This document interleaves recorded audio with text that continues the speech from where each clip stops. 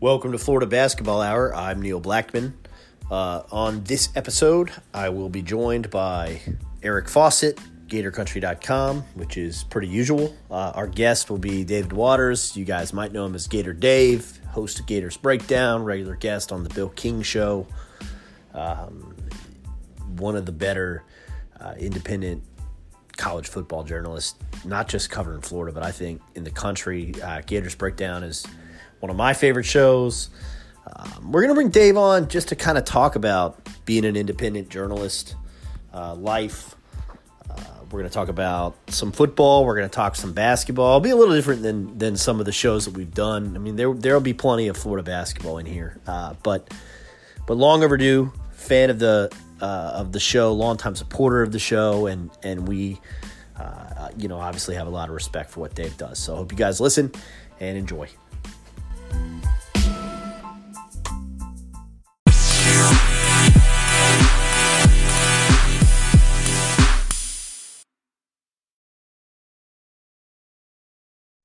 Welcome to Florida Basketball Hour. I am Neil Blackman, Saturday Down South. I am with Eric Fawcett, GatorCountry.com. That's pretty normal. I'm also with Dave Waters. You guys know him as Gator Dave, host of Gators Breakdown.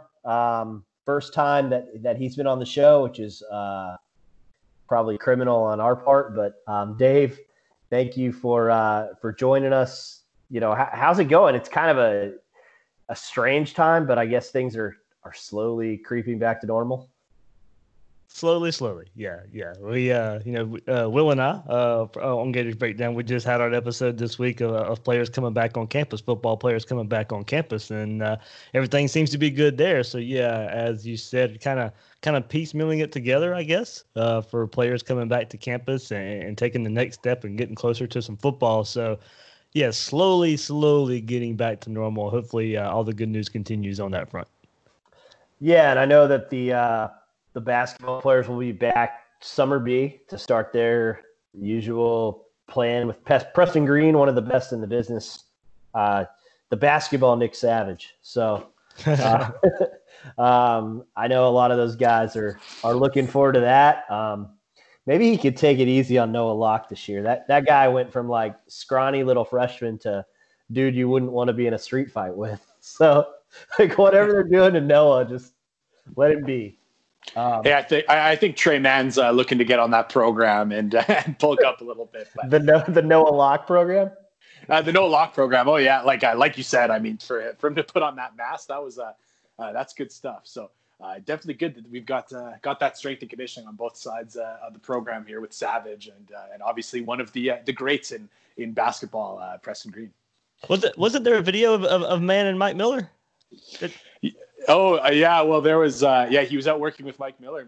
Miller was in the villages. Came to work out with him. So definitely cool to see that. I mean, everyone loves to see when Gators kind of come back like that. You see it, I would say, a lot more on the football side than the basketball side. So when it does happen with basketball, it's pretty cool. So to see Mike Miller in a Gators hat working out with Trey Mann, who's hopefully got at least one more good season with the Gators, or depending on what you believe. It was cool. Yeah, I mean that's something that we talked so much about Donovan's legacy on the Donovan shows that we did before they did the court naming, but the fact that basketball's sort of building that inventory of guys that like can just come back and work out kids. Now, I mean, Eric and I have talked a lot about how when Brad Beal came back for the court naming, apparently like Trey Mann was just like following him around like a little puppy dog. He couldn't believe that like Brad Beal was in the building and that kind of stuff. I'm sure it happens in football all the time. Yeah, well, I mean, even too, like that's what made the Billy Donovan night so special was the fact that you don't always have all these players coming around. And I'm not saying it's I'm not saying it's a negative. It just especially with the difference between a lot of the ex-football players, the ex-basketball players, is a lot of these ex-basketball players are in Europe during the season, so it's pretty tough for them to get back or whatever on campus. But that's just what made it so much more special that all those players are back. Is that it's just tougher to do that for the basketball side.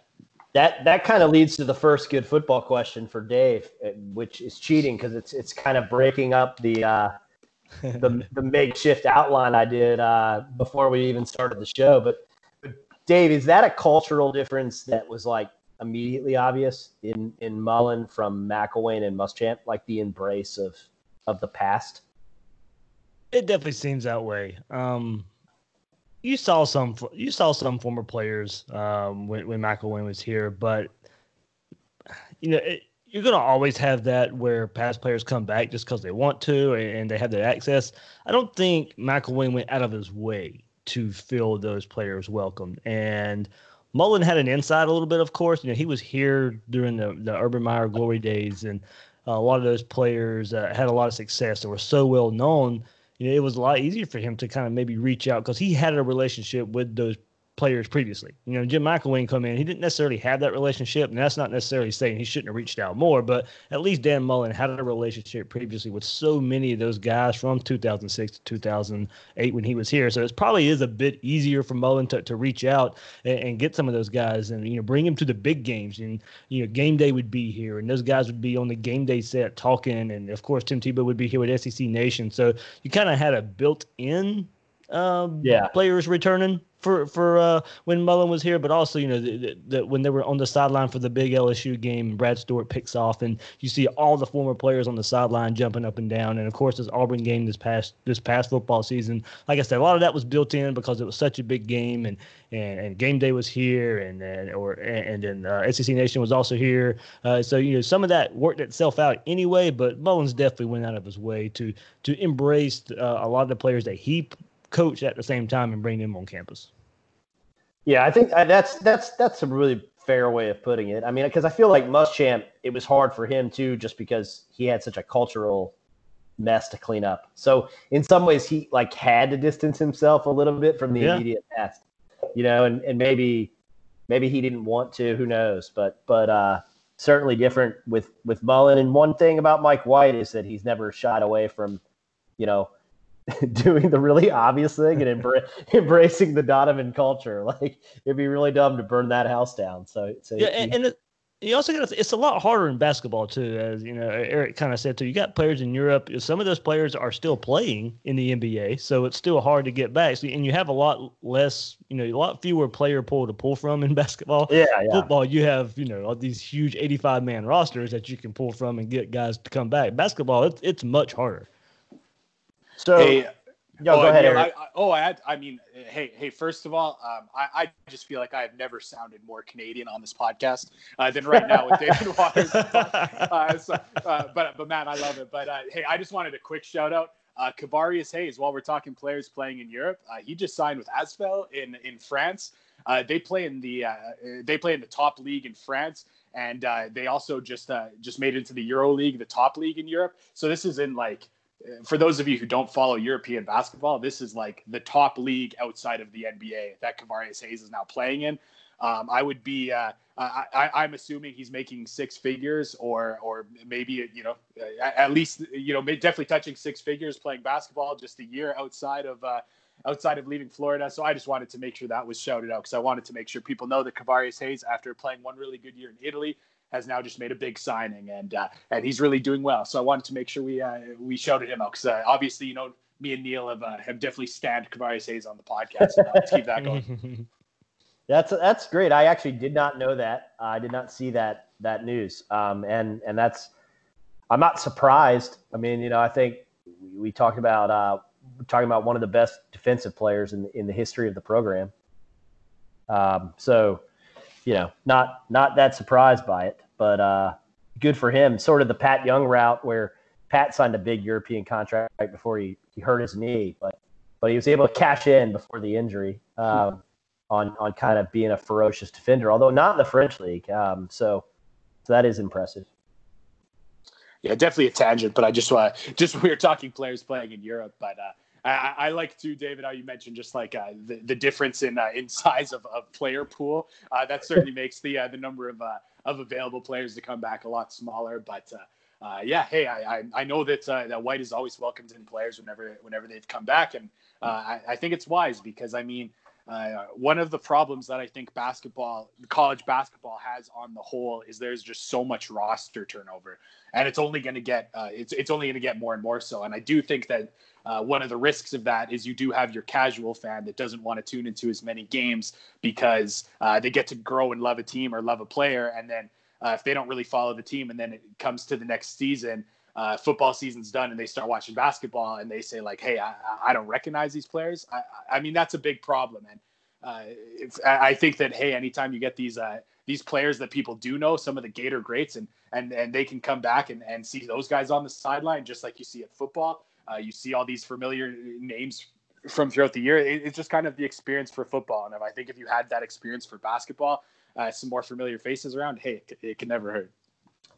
Yeah, and you guys brought up Patrick Young right quick. You know, being here in Jacksonville, I work at WJXT Channel 4. He actually interned with us during his college career. So he interned in the sports department there. So it was pretty cool to see him in the building time and time again. It was I walked back there at sports just to talk to those guys, and lo and behold, Patrick Young's just sitting there. So I didn't even know he was had signed up for an internship there. So that was pretty neat to see him in the building for a couple months during his internship. How about that? That's amazing. Billy Donovan said Pat Young is one of the nicest people that ever played for him. The gentle giant. So you wouldn't know it by the way he played, but off the floor, a totally different guy. Dave, you talked about what you do full time, but a couple years ago, you start Gators Breakdown. Tell us, what kind of went into that. I'm sure, if you go back on wherever you subscribe to Gators Breakdown, Apple, Spotify, any of the places you can listen to it, I'm sure it's a story you've told before, but it's always an interesting one to me because, like you, I have a full-time other gig, but I'm a college football and basketball journalist, and I take a lot of pride in that work, and you do it really, really well. So, tell us what went into starting that. Yeah, so of course, grew up a Gator fan. Born in Jacksonville. My family moved to Southeast Georgia, just an hour and a half north of Jacksonville, up in Waycross, Blackshear area. So still came to Jacksonville a lot, but I was raised a Gator, all that, all through grade school and stuff. Being a Gator fan in Southeast Georgia, a lot of fun through the grade school and high school and all that. And then was set to go to Florida and everything. And then my dad had some heart trouble. And everything. So I decided to stay closer to home. I actually went to Georgia Southern for college. A lot of people don't know that part about it, but wanted to be close to family just because of what was going on at the time. But my love for Florida never wavered. So just kept. I had got an internship with ESPN there. So I finished my college career with an internship there at ESPN in 2006 that spring, and got a job back here in Jacksonville at WJXT Channel 4 there. So started there. I had a lot of experience filming Georgia Southern football games. And so I had always, could fall back on that. So I had a job at Channel 4, got my foot in the door there, just kind of a part-time job, and worked away at full-time. But around football season, like I said, I got the job around June. Couple months later, there I am sitting on the side, or standing on the sidelines with a camera in my hand in the swamp. I had proved myself to be able to shoot some high school football and have a strong sports knowledge. And they were like, what? How would you like to go to Gainesville and be on the sideline and shoot some of these games? So dream come true. Sign me up. That was not work. So what better time? The first season I get to do that. Florida goes on to win a national championship and goes on to run for a few years. Fast forward about 10 years or so, I was still doing that off and on, helping the sports department there. That wasn't my full-time gig at Channel 4, but helping the sports department when I could, just because of, what I could provide in coverage for the Gators and the like. I'd done some writing, some freelance writing, a couple sites out there, and through that and starting my own Twitter account, started Mark Rogers. I'll give him a huge shout out. Mark Rogers TV. He's invited me on to talk Gators on his YouTube channel, and I kind of fell in love with it a bit, just talking Gators and writing to me takes a lot of time, Neil. So I'm glad you can do it, and Eric, I'm glad you guys can do it because it takes a whole lot of time to do that. I said, I just want to talk football. There was not a lot of content that in that form or fashion, that medium out there yet in 2016. Podcasts were, they were out there, but they still weren't nowhere near what they are today. Right. So trying to get out in front of it a bit. I wanted to bring something different. Gators Breakdown was kind of built on, kind of just diving just a little bit deeper analytically, and really just be diehard football. Of course, everywhere else out there was kind of, not football always kind of dominates the conversation, but mine was going to be solely focused on Gator football. So I started it there, just something different. I think I thought I had a little bit of different opinion than a lot of people out there, and just kind of wanted to get out there. So at the time when I started it, I was happy to get 50 listens when it starts, and now several thousand listens in an episode, and I can't thank everybody enough who trusted me and just an independent source out there. I built the podcast basically on Twitter and all the interaction there and all the kind of strategizing of when to share post and this interaction. I think that's the best thing is the wholehearted interaction that we get on Twitter with a lot of the followers out there. And I've told everybody up front, I'm a fan first. You're going to get the fan perspective, but I try and be fair and honest at the same time. With that, it may not. It's not going to be rosy all the time. It's not going to be positive all the time. And even though I'm a fan, you're not going to get just the sunshine and rainbows all the time. There's a truth out there. So if it's positive, I'm going to talk about it. If it's negative, I'm going to talk about it. Hopefully, there's a lot more positive than negative. But I just kind of wanted to bring some realism out there. It's funny that you mention the fact that you're a fan, but it doesn't mean that it's always going to be positive. Just because, like, to me, you hear people say some things like that, but to me, it's almost the exact opposite. Like, I feel like no one is as hard on their own team as their own. The fans are harder on their own team than anyone. So it's almost like the element of a fan is what brings you the honesty. I mean, it's like if you really weren't a fan, then you'd be like, oh, I'm not going to get into like, whatever recruiting miss, whatever third down defensive play call problems, but I think that mix of really good insight and some of that fan passion is why I love your podcast. But one of the questions I wanted to ask, just because there seems to be quite a fine line of like, hey, being a fan, being independent, and also gaining the respect of listeners and just kind of when it comes to being independent, I mean, there's so many people. I mean, that are going to look at you as less than the big name brands. And I was just kind of interested. How do you kind of bring that relevancy and how do you kind of value that versus the kind of like down home kind of like the community and fan first kind of thing that you do? Yeah, like I said, one thing was I wanted to have conversation. I think conversation is the best thing that we can do, and I don't want to shun just because you don't agree with me. I don't think that doesn't mean your opinion is valid. I think that's where a lot of things go wrong. If you don't agree with somebody, then they kind of just shut away. I like to have the conversation. I like to provide both sides of it. So I think that part of bringing both sides, whether it's my opinion, both sides, or bringing in somebody else to kind of give another side of things, I think kind of caught on with a lot of people as well. And I don't even know how it happened. And I know Neil Blackman listens to him a lot, but Bill King, who I've listened to for years on Sirius Radio, now he does his own thing up in Nashville on a radio station up there, but you can stream his show. But he was on Sirius Radio, and I listened to him for years, probably one of the best, if not the best, college football show out there. And he just reached out to me on Twitter one day, wanted to know if I wanted to come on his show. And I have no idea how he heard of me. I don't know how he got in contact with me. I don't know who told him about me or what.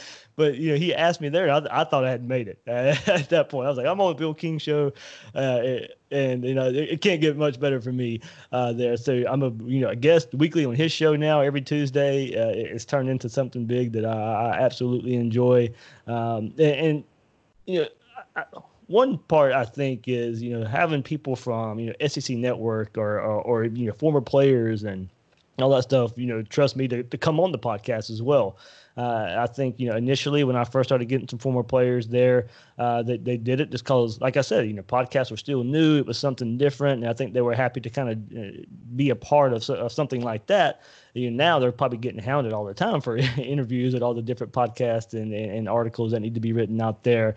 But then, I've gotten a rapport with former players and analysts out there who enjoy coming on. And I think that's helped build it as well. And, I think nothing can speak higher to getting a relationship with former players and knowing there's a trust there of putting out the right kind of information, with what we do on Gators Breakdown. And also, one more huge shout out, Will Miles has been with me almost since the beginning there. Him and, Bill Sykes helped me kind of take that thing off the ground and take it to a whole nother level and a whole nother stratosphere there. So I hate to say it's all me there who helped build Gators Breakdown into what it is today.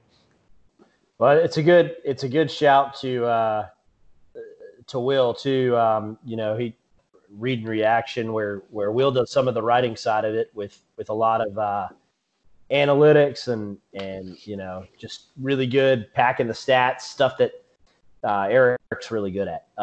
And I think it's such a huge compliment for your show and the way you guys work together, because you know football. Anybody that gets to guest weekly on the Bill King. I feel like the thing about Bill is that he's been around so long and he's so good at what he does. And the reason he's so good at it is kind of what you're doing on Gators Breakdown. Like, he just promotes discussion, he promotes dialogue, he promotes respect of differing opinions.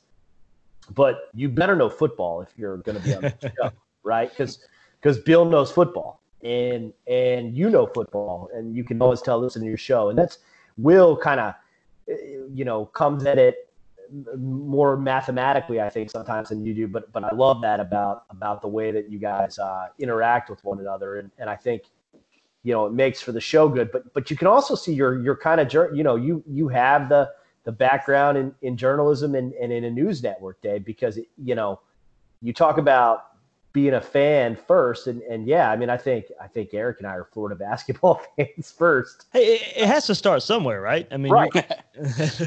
Yeah, no doubt. But I also think your background helps you be, a little more fair. Like, I think it's the fact that Eric and I coach is maybe the unique thing about our show, is like we at least can offer, obviously we're not coaching Division I basketball, but we can offer, insight, why a coach might do a certain thing. And I think that's valuable to us. And I think your background helps you to be, more fair when times are hard and maybe more tempered when things are going really good. Yeah, the first thing is, speak the facts first, and who, what, when, where, how, why. And that's probably the most, the most important things. You learned that in elementary school. If you can tell that, you can tell a pretty good story there. And now you can go even deeper into it, and that's kind of what we try and do. But if you can get the basics down, you're pretty good. With that background there. But yeah, but I mean, the first. Probably the most basic thing besides being a fan is, and I'm sure the reason you guys keep doing this too, it's got to be fun. It's especially with, like, as you said, Neil, working a full-time job, having a family and all that stuff, that takes a lot of time too. And you enjoy that part of life as well. But there are certain things that you can do as hobbies, and this has become it's become a passion. Florida football is a passion anyway. And look, I talk Florida football a lot, so I might as well put it out there. That's kind of one thing I had out there. Look, I'm going to talk Florida football anyway, so I might as well put it out there. If something happens and it grows and I can make something of it, fine. But I'd probably do it regardless anyway. So granted, and it's still more independent than anything. But me working at Channel 4, we have teamed up. They've helped me with some promotion and all that, and have sent me to SEC Media Days to get some content there and all that. But the podcast hasn't changed because of it. The podcast still the same as it was before I teamed up with Channel 4. It's Gators Breakdown is still mine. It is a true partnership there, so it's still mine. But they've helped me be able to grow the podcast, especially here in the Jacksonville area, as well with promotion on the news station and everything. But as I said, first and foremost, it's got to be fun. It's got to stay fun. I don't want to sit there and ever have to worry about doing an episode or not liking doing an episode, or big news happens. The first thing I want to do, I want to go out there and talk about the big news. It's fun to me. It's fun to get the voice out there, the thoughts out there, and I wouldn't have it any other way. The day it doesn't become fun is the day I'll stop. I mean, definitely good to talk about the fun, but I was going to ask, do you feel any I'll use the word burden. Do you feel any burden to bring forth good content, knowing that you are part of hey, to be honest, David, you're part of my game week preparation. I got to make sure that I listen to the podcast for sure before the game comes, and I'm sure that there's many people that are in the same boat. So do you ever feel that obligation or something like that to put together a good show, or do you just hey, let it fire, have fun, and good stuff will come from that? Yeah, I don't ever put an episode out there just to put one out there. I think that's one thing. I do want to make sure it's good and have a lot of content. So it does take some time. There's a lot of research involved to make sure I put the right content out there, make sure what I'm saying is backed up by facts sometimes from others, and especially some of the numbers that we do sometimes takes a whole lot of research and making sure we did it right, and watching and go back and watching old games, or going back and watching games or certain drives from a past game or whatever. And like you said, during the season, that's when it really hits hard. About 3 shows a week, but it's fun. Florida will play a game on Saturday. There's a review episode on Sunday, and then Will and I will get back together on Monday, kind of take a look back at that game again, and look forward a bit as well. And then on Wednesday, I'll record an interview with the next opponent, a guest from a next opponent that can preview that team much better than I can.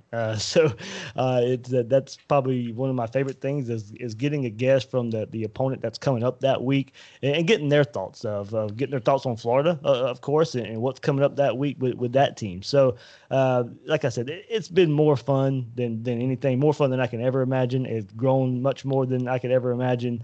And it's never a burden. It's never a burden interacting with everybody on Twitter too. I think that's part of how it was built. I love talking to everybody out there. So many good conversations I've had with a litany of topics. They're considering, with Gators football, Gators basketball, Gators sports in general, video games, metal music, whatever it is. I'll have a conversation out there with anybody. So I think that helps a bit too, is just not shying away from conversation. Yeah, I mean, the other thing I thought that you brought up that was, well, let me say this first. If you're not listening to the Sunday, usually Sunday review show that Dave does, I actually especially recommend it when Florida loses. It's just very. Luckily there hasn't been that many of those the last couple of years. Could there be any next year? That'll be a next episode. Yeah, there we go. Hopefully there's not any more for a while. That's been a nice change after the decade that was. But yeah, it is kind of cathartic though. And I feel like that especially because I write about the team. So, sometimes I'm so busy with my stories, Dave, that I don't really, the losses don't register. The fan part of me, it doesn't register till I hit play on Gators Breakdown on Sunday. And I'm like, oh yeah, that went wrong too. I had my angle. It's funny you brought that up too, because Sean Steed, he's popular out there on Twitter for making a lot of these cups out there. A lot of people have. But he shared a tweet. I think it was yesterday. It's funny we bring this up because it's coming full circle now. He shared a tweet yesterday. He goes, Dave, for some reason this come up on my YouTube, and it was the review episode the day after Florida lost to Michigan in the season opener in 2017. Oh. And believe it or not, that may be my most popular episode. Is the day after that game. It blew up, of course, Gator Nation, because you're going into that season, it was we want to see progress.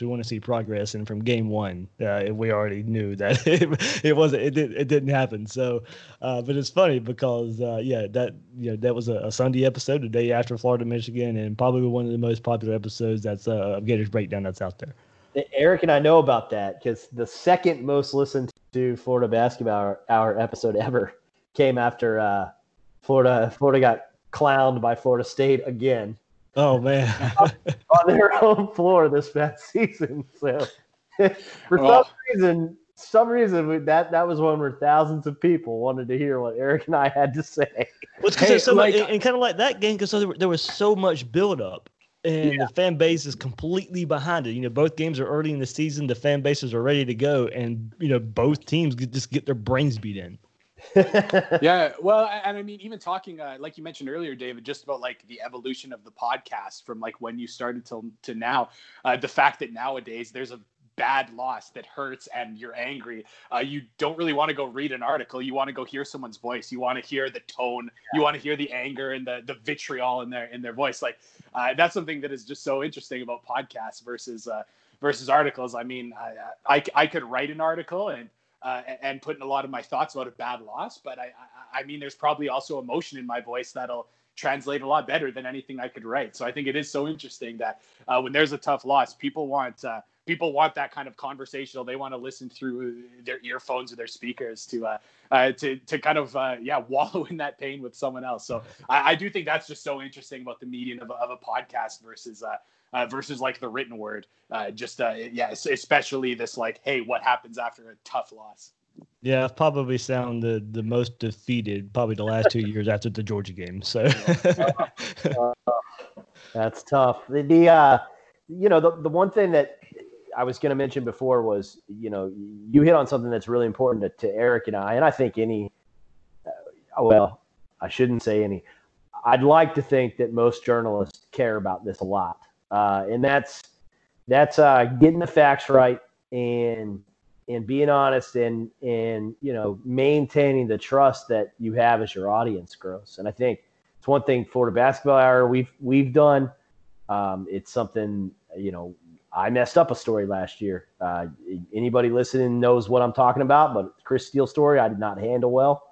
I was right there with you. So I think, what I tried to do after that is be accountable for it, which I don't know.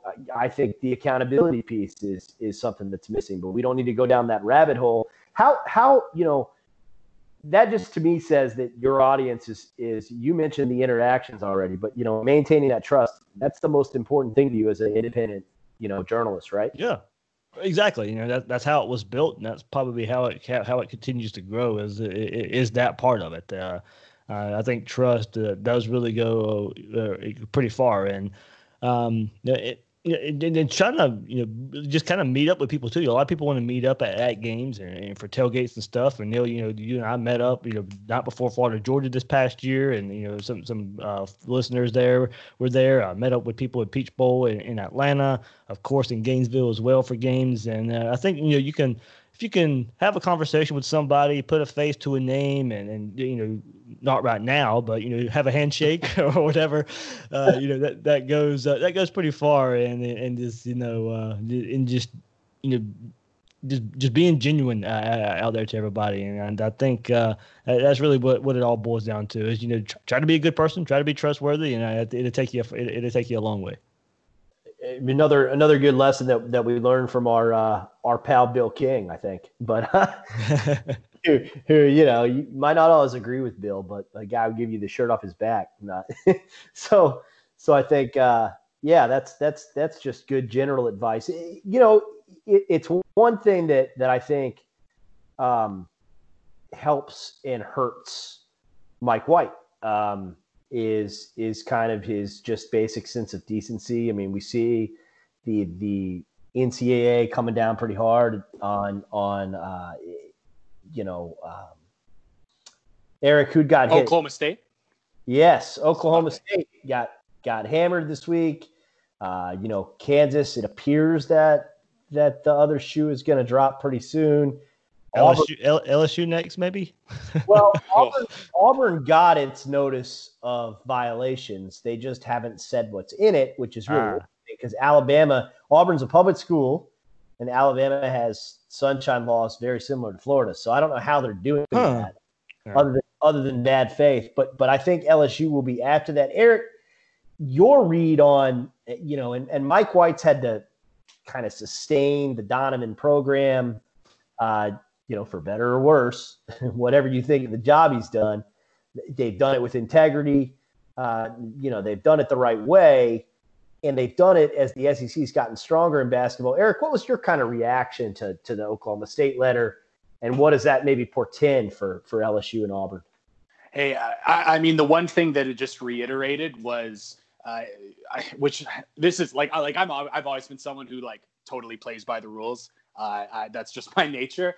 But everything the NCAA does is suggesting that schools should not ever comply with what the NCAA asks for, because every team that does the right thing, turns things in, they get hammered. I mean, we saw that with BYU, who had a notice of allegations over like a couple thousand dollars. They said, "Oh, like, sorry, let's give you all the information possible as soon as possible." They just ended up with a bunch of suspensions, and yeah, I mean, they didn't get hammered. It wasn't like because the crime wasn't that bad. But I mean, they still got, hit with a lot more than LSU has, with a lot more than Kansas has.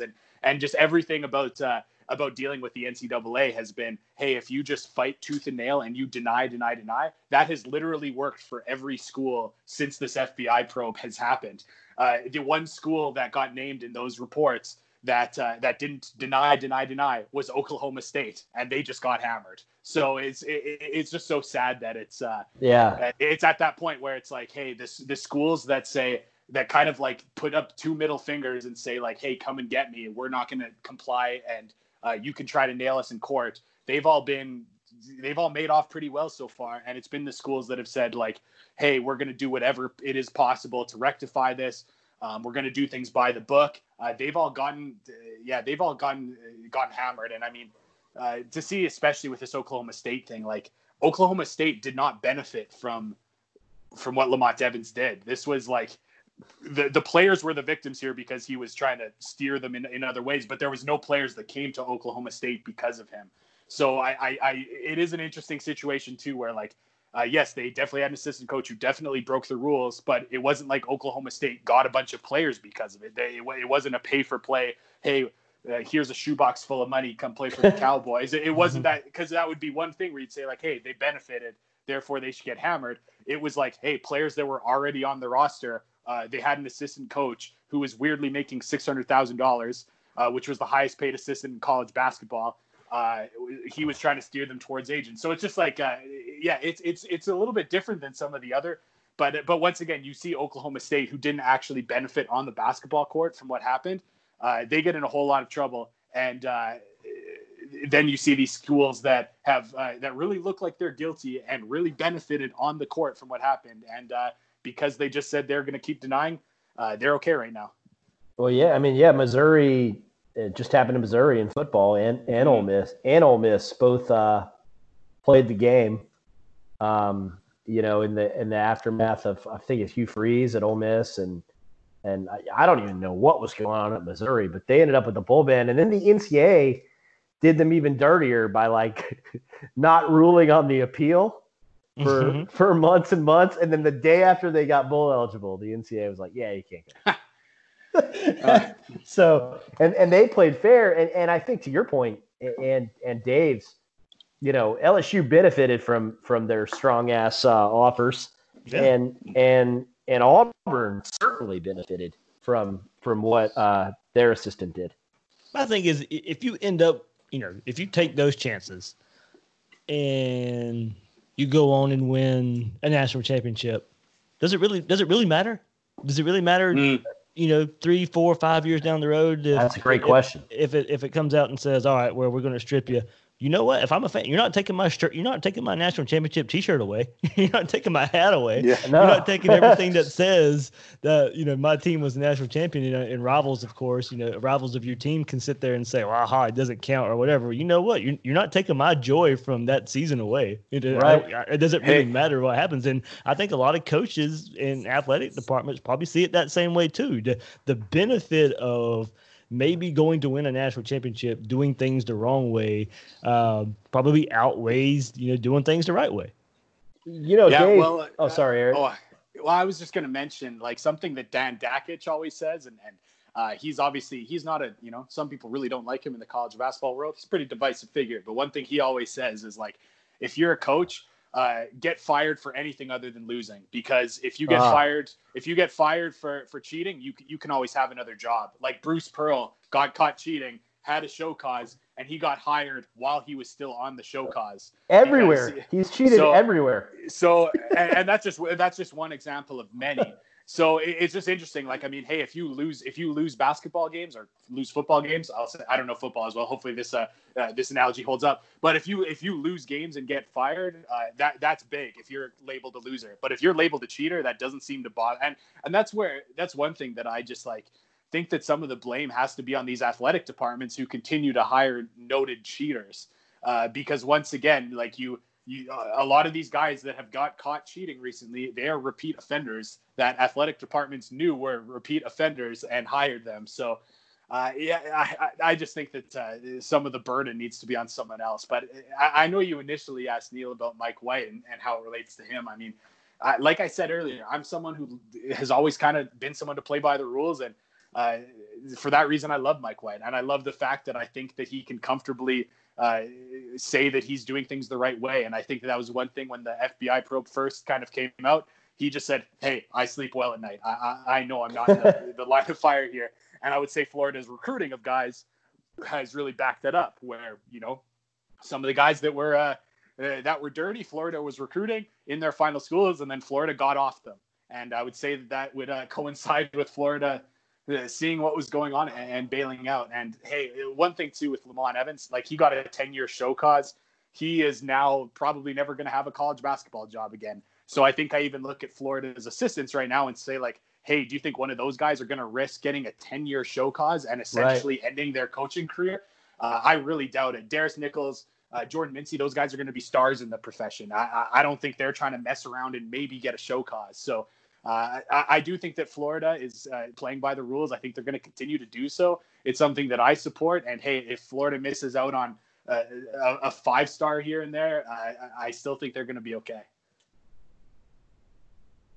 They have done something on the basketball side that, you know what? Let's not go there yet. Let me ask Dave this, because I think this is an interesting. This is one of the ones I wrote down before the show to ask Dave, because maybe sometimes Eric and I get caught up in how do we analyze this? How are we fair? I mean, what is your perception of the current state of the basketball program? Man, it's in a tough spot because, of course, how the season ended. I think we can at least maybe start there. But yeah, for now, right now, I think it's almost, and I hate saying this, but just kind of getting a read of the fan base, at least from the fan base side of it, there's a lot of apathy right now, because coming from last season, there was so much hype, and we kind of hit on this earlier with the Florida State loss earlier in the season. But there was so much hype coming into this team, and you had a big time transfer in Blackshear, and you had some highly rated recruits, and this was going to be the year that Mike White was going to put it together. He had his guys, he had his top flight guys, and then you lose the big game versus FSU early, and before ACC play starts, you were so up and down, so inconsistent. Had a kind of somewhat good start in the SEC, then and kind of inconsistency again. And a lot of it was the same issues that we've seen time and time again from Mike White, of the offense not being able to take off again. But I think, what I'm not going to say lost me as far as a Mike White supporter, but I think the biggest thing, the biggest difference that I saw from this team compared to a lot of other Mike White teams is what happened to the defense. What went wrong there? That was always something he could fall back on. That was somewhat of a calling card. No matter the struggles on offense, you knew that Gator defense. You knew that Gator team was going to play some defense, and even that got lost at time. Team defense was an issue there. So I think just because of the heightened expectations going into last year, and then the continued offensive struggles and the droughts that happen on offense, but then this defense kind of falling by the wayside, and then the fan base kind of getting ramped up for some big wins and then turning around and having some inexcusable losses at the same time. I think, for a lot of the fan base, I think that the status of the program right now is apathy. They're kind of numb. I mean, look, you've seen Florida right now, even with what they have coming back in some preseason polls, being a top 10 team. And I see a lot of Gator fans out there who just don't want to believe it, because of what happened the past year. So I think right now, I'd say, if you can describe it this way, kind of numb, kind of apathetic of what the basketball team is right now.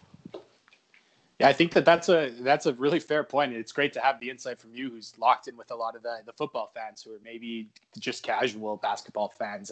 And something that you hit on that I think is big is that Florida 2 years ago wasn't a great team, but they had an identity that they were going to really grind teams down defensively, really show effort on that end. And I do think even if you're a casual basketball fan who doesn't really understand the intricacies of the game, you can really understand effort on defense, or some of that kind of perceived effort, I should say, or anything like that. And so I think even just the fashion in which Florida was losing this year, I think that definitely lost the casual fan of like, hey, I thought we couldn't score, but I thought we were going to defend. And if they tuned into a game, that wasn't always the case. And one thing too that I think is pretty big for the casual fan, and it was something that Silk from Stadium and Gale, when I asked a bunch of people questions, including you, David, for my kind of season recap piece at Gator Country, I asked him, hey, how do you get the interest of the casual fan? And he said something I thought was brilliant. He said, you've got to beat your rivals. And I think that was pretty interesting because that's something that I didn't think of as much as like, hey, if you're a casual fan and you lose that Florida State game in the first week, your interest just took a nosedive. Those games against Kentucky, a little bit embarrassing this year, the way that they slipped through the fingers. I mean, if you're a casual fan, that's going to hurt. Not just the 20-point lead at home either. I mean, very well could have won the game in Rupp Arena. We're ahead with 8 minutes to go. Yeah, so just that, to lose in that fashion, it lost a little bit of identity. So I think that's got to be, that's got to be one thing is like, hey, if at least, even if Florida is not winning a ton of games, I do think there's got to be a point where the casual fan knows the identity of the team. And I think that's the question for me with White and the staff, because I'm pretty notorious as like Mike White stan guy now, but somewhat unfairly, I think. At least Eric has reassured me that it's somewhat unfair. So I'll just take Eric's word for it. But I do think it's a question of ceiling. Like, we need to see it with next year's team that they can have that championship caliber season, and hang a banner, whether it's an SEC tournament banner, an SEC regular season title banner, a Sweet 16, Elite 8 type banner, a Final Four banner. Something's got to go up, because I'm really not that. You look at his coaching record. The guy's never had a losing season.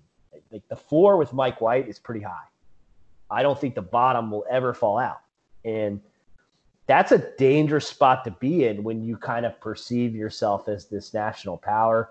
And when even in a couple down years, you still are, really, because like in the White era, a stat I like to mention to people is that Florida has the third highest win.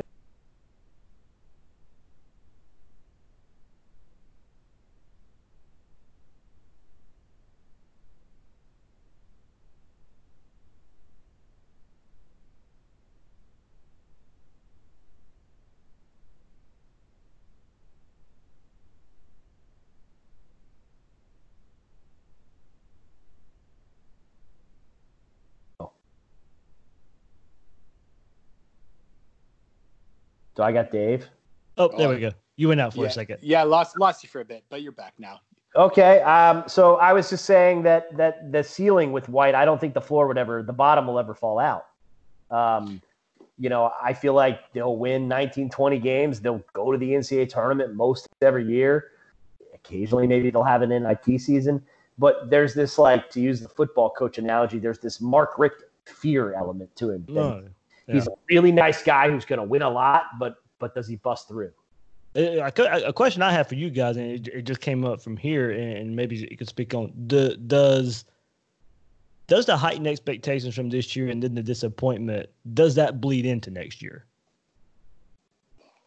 I'd have to say yes. I even think, it's interesting that you mentioned some of the preseason polls where some people have Florida is like near top 10, and some don't have Florida sniffing the top 25. To be honest, I think if it was a normal year, even nationally, this team would definitely be in everyone's preseason rankings just with the returning talent they have. But I think that Florida has a little bit of that label now of, hey, like we'll believe it when we see it. So I would say it's definitely been affected. And hey, you know who I think it's really going to affect is Keontae Johnson and Scotty Lewis and Noah Locke and the returning players who had the hype and it didn't work out. And I think that those are going to be I think it's going to matter to them. So will it seep in? I think it's going to be more than seep in. I think they're going to be very aware of what it feels like to not reach your standard, your goal, what's expected of you. And I think it's going to be something that whether consciously or unconsciously is a big part of the way that they approach next season. I guess it could be beneficial, Neil, right? I mean, it was so disappointing, and I guess you could use it as a rallying point because, hey, that's not who we were. We have a chance to reset now. Let's go do what we were supposed to do last year and turn it into this year. Yeah, I mean, we share little anecdotes that we get from staff members or players occasionally, and Scotty Lewis, one thing that he said was that, he told me, I've never failed. I've never failed in my life. When I put my mind to something, like I've worked hard and I've succeeded, and I felt like a lot of the time last year was a failure.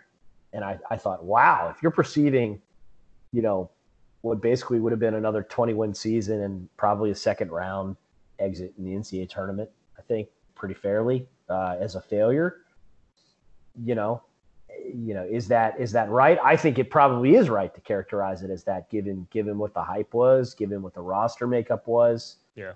I don't think that's an unfair assessment, but that a 19, 20-year-old kid has that kind of view on it, and that really motivated him to come back to school.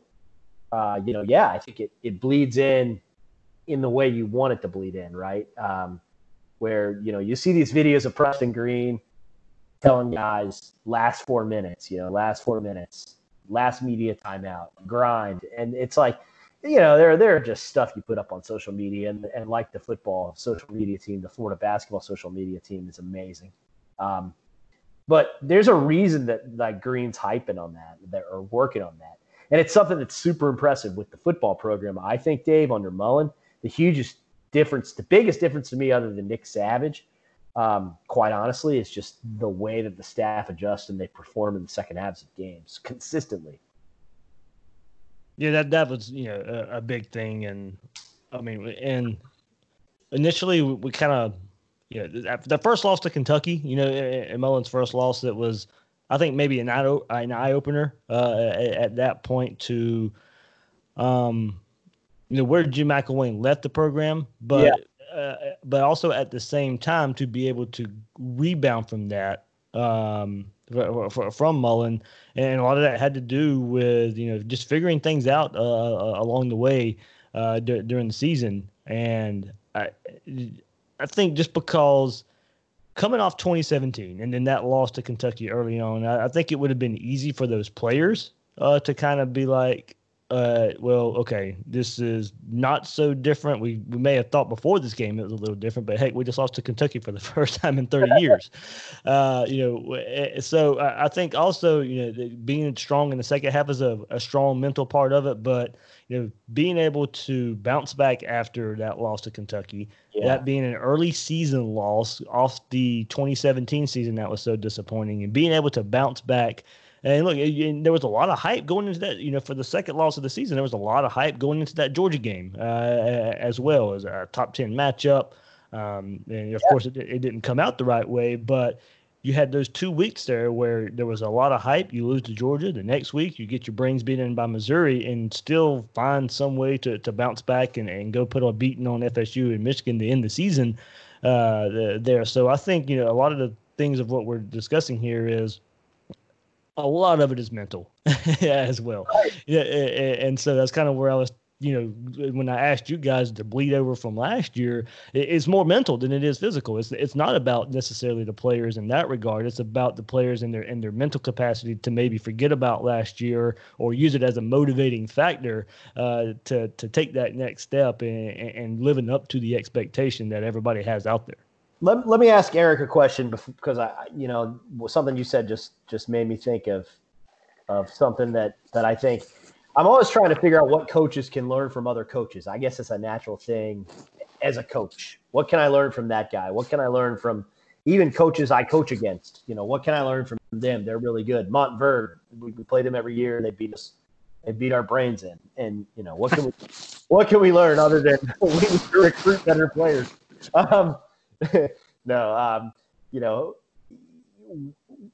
Dan Mullen, the thing I've learned covering him is that he's pragmatic.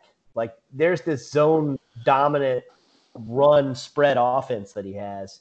And last year they flipped the whole thing and make it this pass happy offense. And we kind of joked around after the spring game that like they didn't even try to run the ball. And we thought, oh, you just want to get the quarterback some work. We know what they have in LaMichael Pirine. They didn't need to give him the ball. Yeah. And like I'm now convinced, and this is another point I think Silk brought up on Stadium again. Like they knew they were going to have to toss the ball around the lot, whether it was Felipe or whoever. I think that staff pretty much figured that out. But Eric, my question for you, thinking of that pragmatism, is does Mike White need to be more pragmatic? Because one point you kept making on the podcast this year was you were disappointed at the decision to not adjust defensively. And maybe that kind of is a lack of pragmatism. Maybe they were too ideological as a staff. Yeah, well, that is something that while they have made some changes offensively, defensively, they've really stuck to the same style, despite the fact that there's a big difference between Kerry Blackshear Jr. and Kavarius Hayes.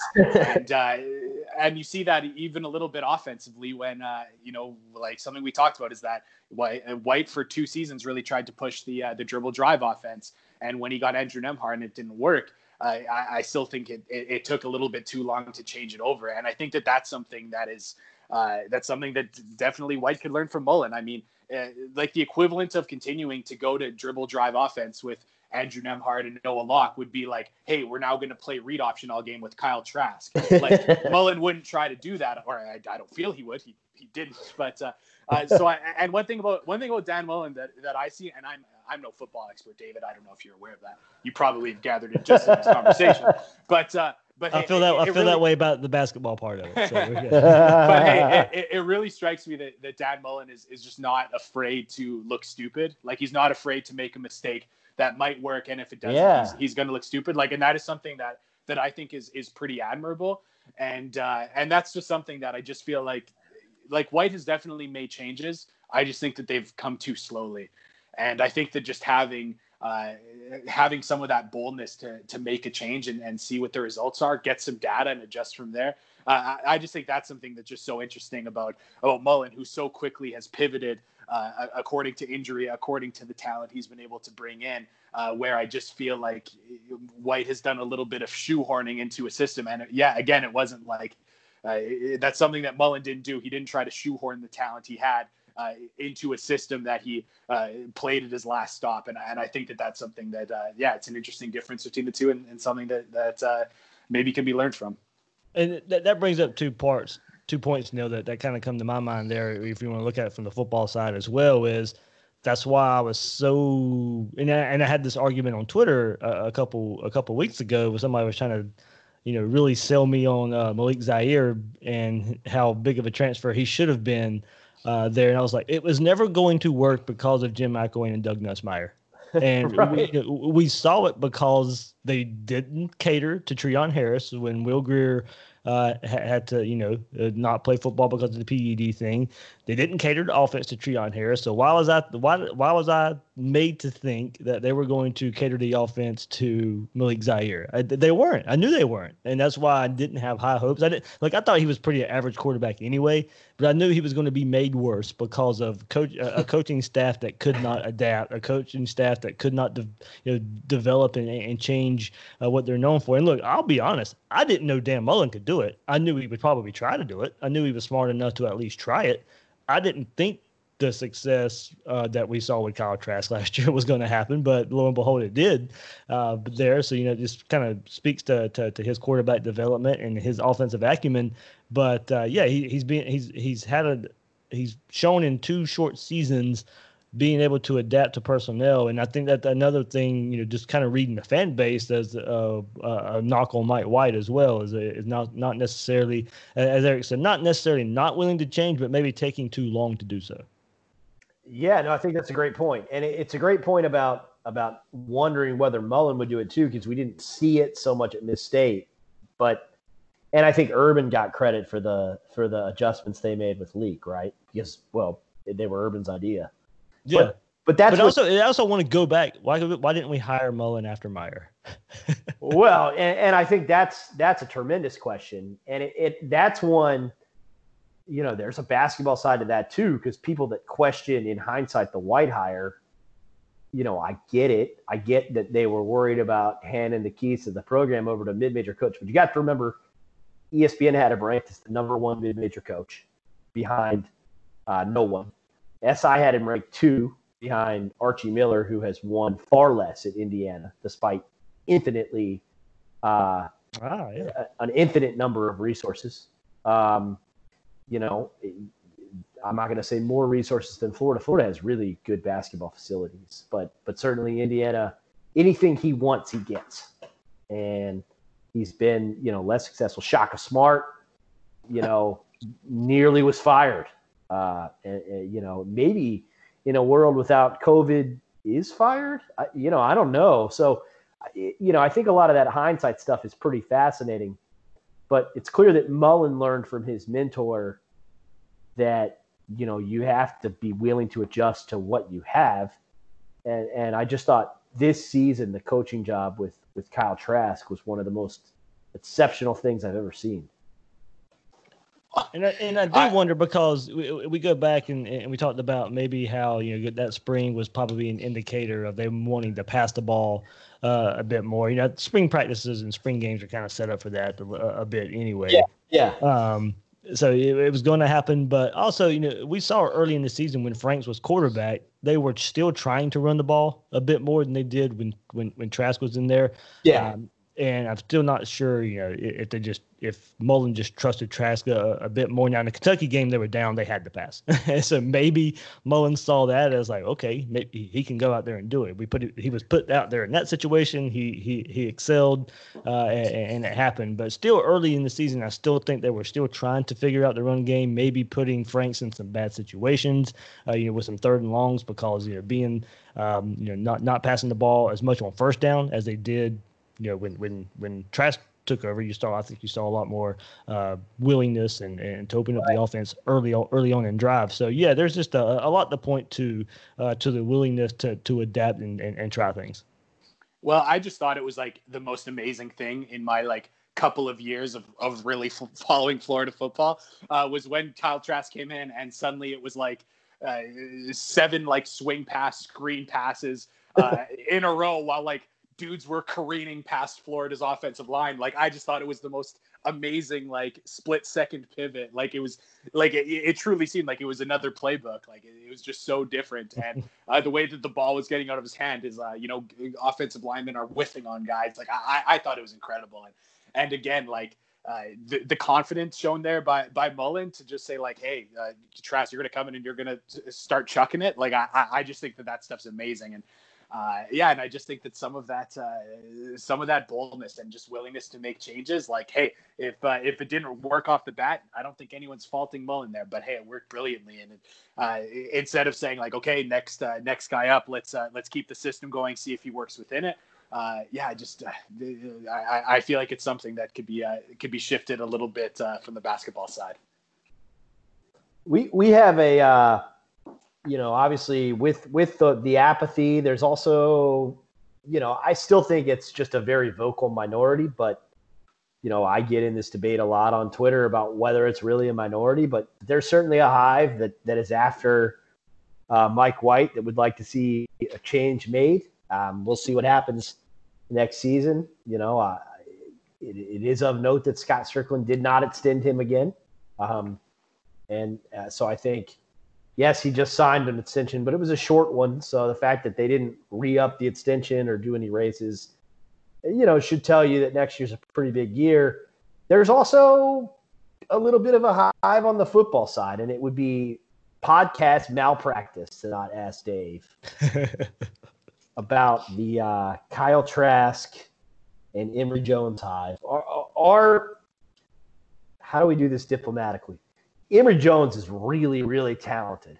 Yep. And everyone recruited a kid who could throw, by the way. Everyone thought he could throw. And if you watch him in pregame warm-ups, which I like to do, I'm that nerd that still will go, well before the game starts just to see him doing stuff. Dude's got a good arm. And Mullen hasn't been afraid to let him throw in big spots occasionally. That drive against Auburn does not get enough credit, and it was integral to winning the football game. But what's a realistic take on the Jones versus Trask hive? They're just not going to bench a guy who had the best season for a Florida quarterback in a decade, are they? Right. That's what it boils down to. Right now, at its surface, that's the first step. That's the first line of thinking there that, Kyle Trask had a very successful season. There's really no way you can bench him there. Now, I guess if you look at it this way, if some unknown, if there's some reason Emory Jones is taking the first snap of next season, I think that would actually be a good thing. Now, don't get me wrong. There's not a quarterback battle. I don't think there is. Everybody can say, there's a battle at every position, blah, blah, blah, blah. Kyle Trask is the number one quarterback. He's going to be taking the first snap of the season. I'm just saying, if he's not, if Emory Jones was to take the first snap of the season, you know what that means? That means he went out there and he had a heck of a summer, right? A heck of a fall camp, because that means he went out there, proved himself, and went and beat out a very, very good Kyle Trask. That's what that would mean if he's taking the first snap of the season. So if that was the case, then you're in good hands. You're in great hands right now anyway with how it's going to work out with Trask being the one and Emory being the two. And look, we all know Dan Mullen's offense is going to be at its best when there's a dual threat quarterback, and I mean a true dual threat, not just I want to get out the thought of a Dan Mullen's offense will be better when there's a running quarterback. No, it needs to be a true dual threat, not just a running quarterback who has a average to below average arm, kind of like Nick Fitzgerald. Was that offense good? It was good, but it couldn't take that next step because Nick Fitzgerald was limited with his arm talent. They could run the ball very well with him, but it was still somewhat limited. It needs to be a true dual threat. Emory Jones is that true dual threat, but that doesn't necessarily mean he is the best option more so than Kyle Trask right now. And Kyle Trask may not be the runner Emory Jones is, but the overall quarterback at this moment in time is Kyle Trask. That doesn't mean Emory Jones won't eventually be better. Doesn't mean he won't be better at maybe some point this year or in 2021. But at this moment in time, going into this 2020 season, Kyle Trask is your best option. You want to go beat Georgia, you want to go win the SEC, Kyle Trask is the best option right now. Eventually, and for this Gator offense to take the next step, it's going to have to be a dual threat quarterback that can run and throw. But for this moment in time, Kyle Trask is the best option for this 2020 Gator team. So flip it around for me. You ask Eric a question you have about the basketball program. And let's see, we put you on the spot. Let's put Eric on the spot. Okay. Yeah. Everybody wants to know, and I'll relate it to the football team too, right here, since we're doing that a bit. Kyle Trask probably still another step that he has to take for this Gator offense to beat Georgia and to go win the SEC.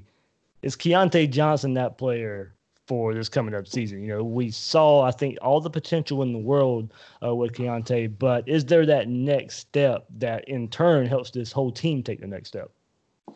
You know what? Truthfully, I don't know if there's a huge step for Keontae Johnson to take, just because, hey, he already has shot the ball really consistently over 2 seasons.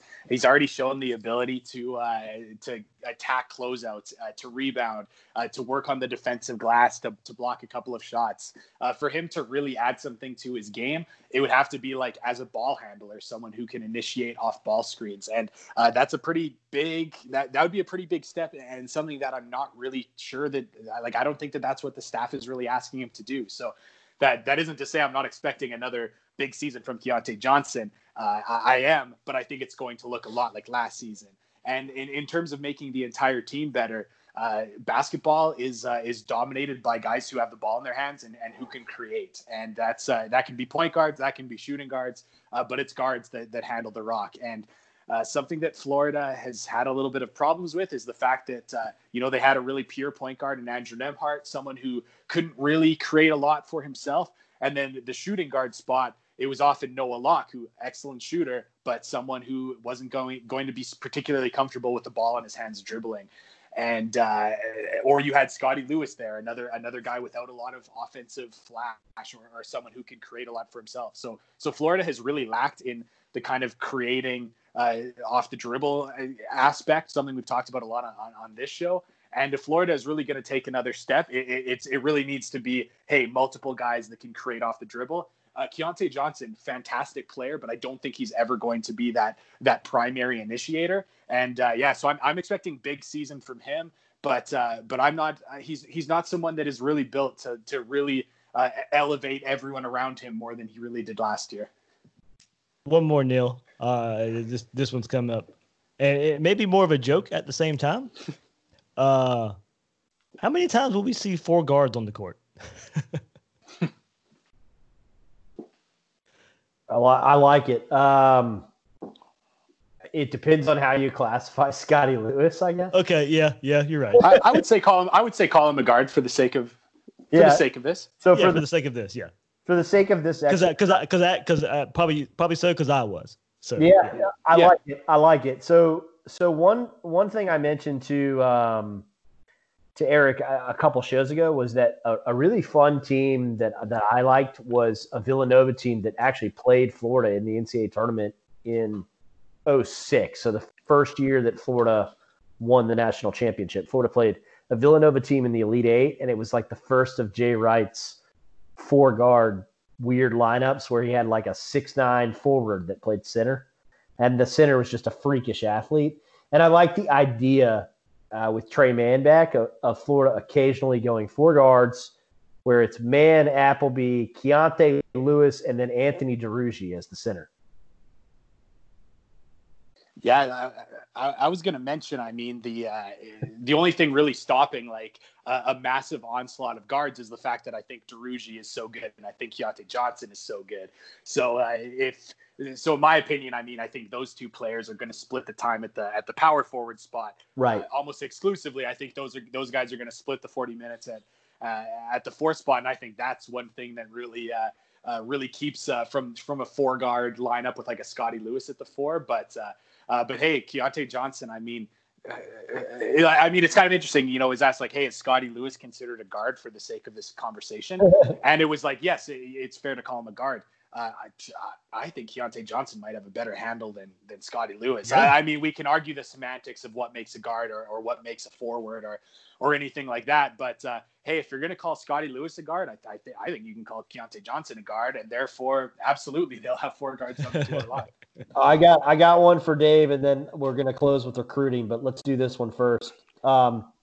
Explain to me the enigma that is Kadarius Toney.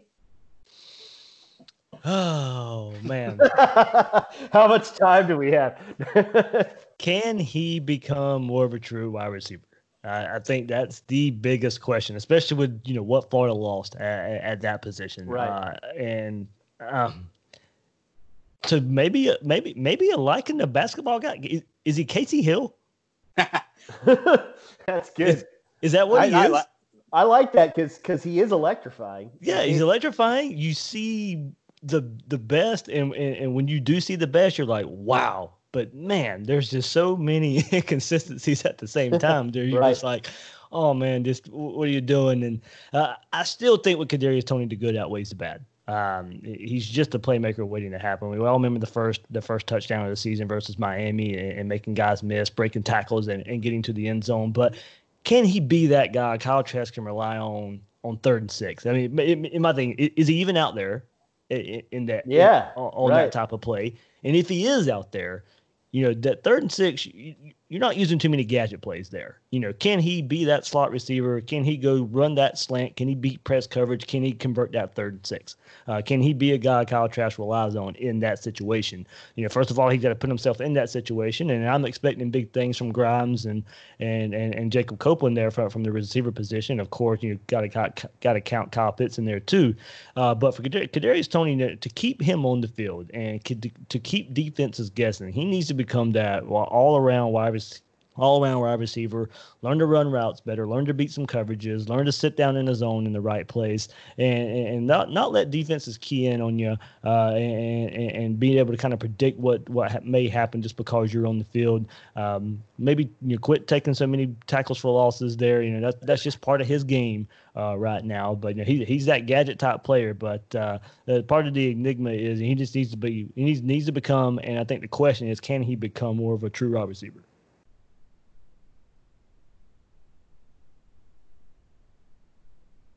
So, Eric, I guess, what has changed with Florida's basketball recruiting, and why do you think that it's improved so dramatically in the last couple seasons?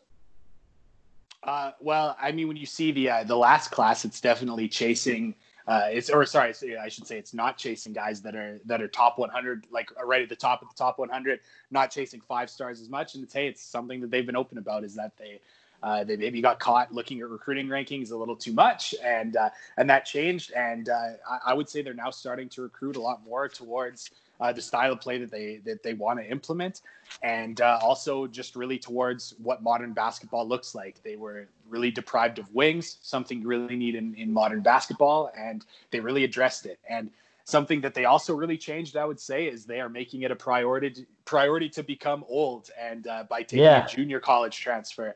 And that's something that, hey, they were too young for a few years in a row. And one of the ways you can address that is by going the junior college route, which is not something that you see a ton at the high major level of college basketball, but you're also seeing it more and more. And I think next year, looking at some of the guys that are on the junior college rankings and who are going to be making the jump to Division I, there's some impactful guys that are going to be game changers at the Division I level, and Florida's in on a couple of them. So I think that you are seeing that they're not going to look at all the top 25 5-star kids and say, like, hey, let's make a splash as much. Like, hey, if there's someone that they think they can get, someone that they think can fit their system, they're obviously going to go after him. But I think it's a little more of like, hey, who's going to work in our system, the system we want to play? Who do we think might stay around a little bit and become a little older? And how can we get older right now with a junior college player that has some proven production? And so the football side of it, Florida seems to have hit a groove in basketball recruiting. You could do multiple hour-long podcasts on football recruiting, Dave. Where are you on the level of concern? Because I think when you get past kind of the hype of the hot month that Tennessee had, or you get past the fact that Georgia is still recruiting, like the Death Star, it does look like Florida is modestly improving their recruiting operation from year to year. They are, of course, and we did an episode on it last night with Johnny Brown not coming in. You've got to at least start doing a better job of getting the players on campus. That's for sure. But it is improving overall. Of definitely compared to what it was under Jim McElwain, who the recruiting couldn't. It was hard to be that bad at recruiting when you're the head coach. When you're the head coach at Florida, you got to almost try to be that bad at it. Mullen's going to do a good job of getting a quarterback every cycle. I'm a big fan of that. I think that's a big part of recruiting. Jalen Jones no longer there, but they've done a good job of getting their quarterbacks and trying to.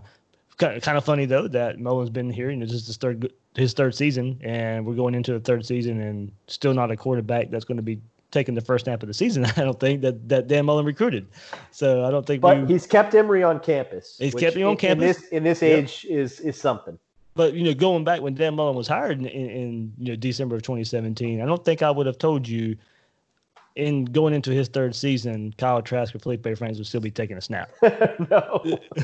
So that's probably the weird part about it. Or Kyle Trask will be first team All SEC. Yeah, right. Yeah, I wouldn't have said that either. Yeah, I definitely wouldn't have said that either. So overall, I think the big question, look, history shows the recruiting's still not good enough to win a national championship unless you get, SEC championship, national championship, unless you get the just crazy show out season from a quarterback, and that's what Florida's gonna need. Now this year I think is kind of different with what Alabama's losing, with what Georgia's losing, and all the experience there. It lines up well for Florida, and you could got kind of point to there. A lot of people want to point to it. Are top 10 classes enough? Is that close enough to what Georgia's doing and what Alabama's doing on the recruiting trail? And when Mullen was hired, I said it probably would be that he would keep winning enough, and then eventually would kind of break through to get those elite classes. He's right now he's not an elite recruiter. That's not